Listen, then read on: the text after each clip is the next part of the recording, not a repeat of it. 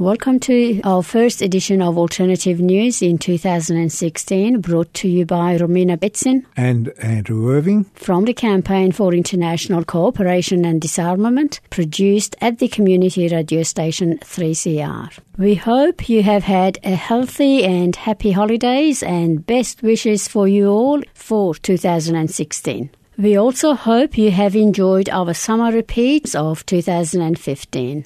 Today we will speak about local issues, the current situation in Iraq, Western aggression, the highest form of terrorism, what legacy President Obama will leave behind, and two Turkish journalists face life in prison over a story alleging that the Turkish government was arming Islamist militants in Syria. In 2015, the world presented one crisis after another. These crises continue today, which confirms the great need for an effective peace movement to stop the insanity. The CICD welcomes the Turnbull government's rejection of the US request for more troops to fight the Islamic State. Australia is already heavily committed to providing troops and military equipment. However, the question is why the Australian government is maintaining forces in a meaningless conflict and supporting the destabilisation of the Middle East, in particular Syria. Australian bombing under the direction of the US can only create more deaths and misery for civilians, more refugees and more terrorists. The new Canadian government has decided to stop its bombing of Syria and rather to use the money saved to help refugees. We believe Australia should do the same. The situation in Syria is becoming more dangerous. It is obvious who is really fighting terrorism in this conflict and who are aiding and backing it. The Whitlam government and Pine Gap. The former Prime Minister Whitlam believed that a foreign power should not control Australian resources and dictate its economic and foreign policies. In drafting the first Australian lands rights legislation, his government raised the ghost of the greatest land grab in human history, Britain's colonisation of Australia, and the question of who owned the island continent's vast natural wealth. Whitlam demanded to know if and why the CIA was running a spy base at Pine Gap near Alice Springs. Victor Manchetti, the CIA officer who helped set up Pine Gap, said that this threat to close Pine Gap caused apoplexy in the White House. A kind of chilly coup was set in motion. On the 10th of November 1975, Whitlam was shown a secret message sourced to Theodore Shackley, who was the head of the CIA's East Asia Division, who had helped run the coup against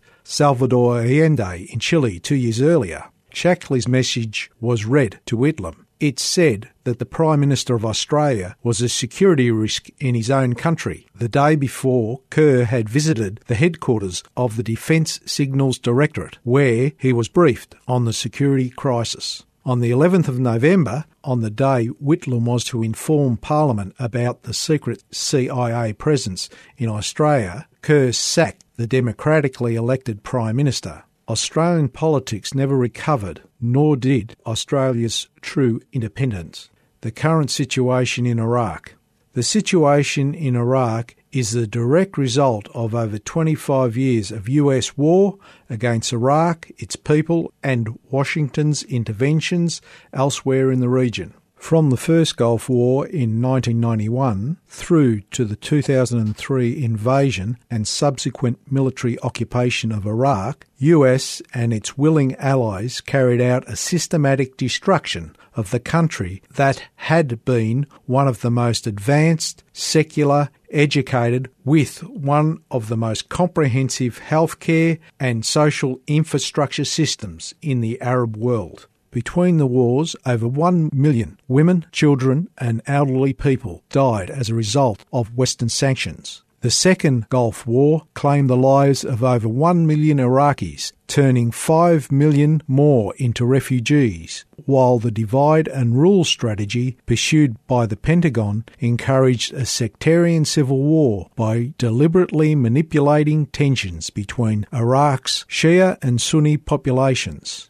Western aggression, which is the highest form of terrorism. Aggression is arguably the highest form of terrorism as it always includes the frightening of the target populations and their leaders, as well as killing and destruction on a large scale. The US invasion of Iraq in 2003 was clearly designed to instill fear, that is, to terrorize the victim population along with the target security forces, and millions of Iraqis suffered as a result. 2 Turkish journalists face life in prison over a story alleging that the Turkish government was arming Islamist militants in Syria. Cumhuriyet newspaper's editor-in-chief, Can Dündar, and its Ankara representative, Erdoğan Gül, have been charged with espionage. Prosecutors accuse them of working with a US-based cleric to discredit the government. EU Enlargement Commissioner Johannes Hahn said he was shocked at the severity of the sentence sought by prosecutors. Human Rights Watch said the 2 were doing their job as journalists and no more than that. In its report last May, Cumhuriyet published a video of police finding weapons in trucks that it was said were linked to Turkish intelligence. The Turkish authorities insisted the trucks, which had been intercepted near the Syrian border, were in fact bringing aid to Syrian Turkmen minority.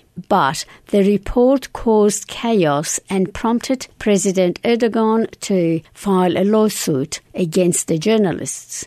Mr. Erdogan said the video footage was a state secret and vowed on TV that the journalists would pay a heavy price. The pair were detained in November and told the BBC that were kept in solitary confinement for 40 days before being allowed to share a cell. They face charges of espionage, attempting to overthrow the government, and support for a terror organization. If convicted, they will receive an aggravated life sentence, which includes tougher conditions. Turkey has come under mounting criticism for its treatment of journalists. Turkey ranks 149th among the 180 countries in the Reporters Without Borders World Press Freedom Index 2015. Media organizations in Turkey say that more than 30 journalists are currently behind bars. The Turkish government, however, claims journalism in Turkey is among the most free in the world. What legacy President Obama will leave behind? When America voted for Barack Obama the first time, many people were very optimistic, including me. We believed there would be a real change in the US's role in world affairs. To have for the first time a president with an African Muslim father, an African Muslim name, what seemed like a caring heart and a brilliant mind was both refreshing and promising. Barack Obama came into office with big promises. His first inaugural address was heard around the world with ears anticipating change, but it turned out it was just rhetoric. Obama promised hope to the poor and reconciliation with the Arab and Muslim world, and even peace and justice in Palestine. But history has shown, unfortunately, he has been a failure and a disappointment. As a black man, he had great opportunity to address the issues of Afro-Americans, but he didn't. He showed little care for the oppression and discriminatory system the Afro-American community faces in the United States. Also, he has done even less to challenge or attempt to stop the killing and mass incarceration of Afro-Americans. As things stand today, there has never been a worse time to be an Arab or look Middle Eastern, especially in the United States. As Commander-in-Chief, he brought death and destruction on Afghanistan, Yemen, Libya, and now Syria. Obama has done little to promote peace or justice in Palestine. In his inaugural address, he said, "To those who cling to power through corruption and deceit and the silencing of dissent, know that you are on the wrong side of history, but that we will extend a hand if you are willing to unclench our fist." Yet President Obama warmly held the hand of Saudi dictators. Then, in Egypt, he allowed a military coup to depose the democratically elected president, Mohamed Morsi, who now awaits execution,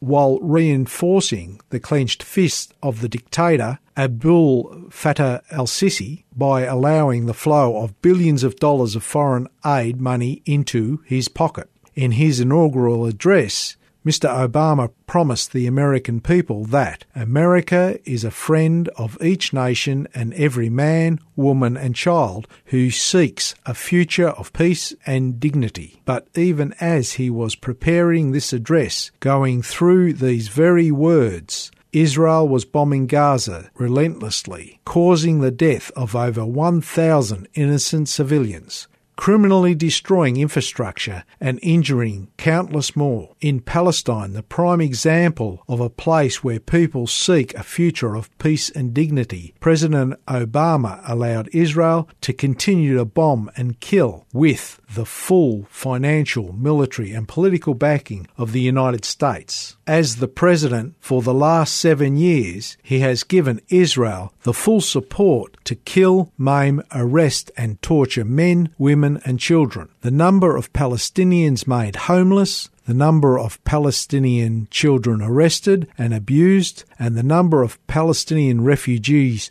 waiting to return to their homes is getting higher by the minute. Yet he supported Israel. You will be aware that after almost half a decade of violent proxy war, terrorism and bloodshed in Syria, the opposing parties have agreed to meet once again, this time in Geneva, to find a political solution to the ongoing war that has cost the lives of tens of thousands of innocent men, women and children, has left millions of Syrians homeless and has turned millions of others into refugees, flooding Syria's neighbouring countries and now Europe. Many experts believe that this is the last chance for achieving a peaceful solution in the Syrian crisis. It is also well known that these negotiations are being held under extremely complicated circumstances. This conflict has more than two sides, and it is certainly not just about the government of Syria and its opposition. At the global level, the United States and NATO consider Syria a stepping stone towards a regime change in Iran and ultimately in Russia, and are trying to bring Syria under the Western and NATO control by any means possible, including financing, organising and arming the militant terrorist groups fighting the Syrian government, either directly or by using their proxy states and regional allies. This certainly put the United States on a dangerous confrontational course with Russia, which sees the overthrow of the Syrian government and establishment of another pro-NATO state near its borders as a major threat to its national security. The CICD will join with all peace groups who are asking and will push for a guarantee that the Syrian people are allowed to participate in the negotiations freely, and that the Syrian people alone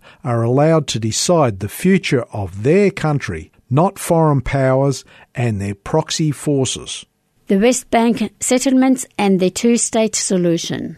Over the past 70 years, Israel has had many successes at the expense of the Palestinian people. But the one success that is the most remarkable is getting Palestinians and the world to buy into the notion that the occupation of Palestine began in 1967.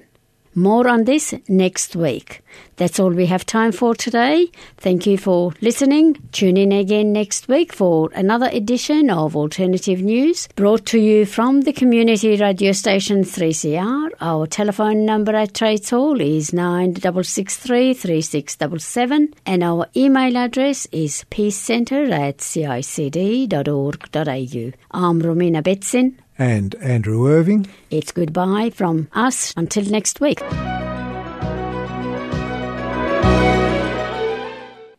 You've been listening to a 3CR podcast produced in the studios of independent community radio station 3CR in Melbourne, Australia.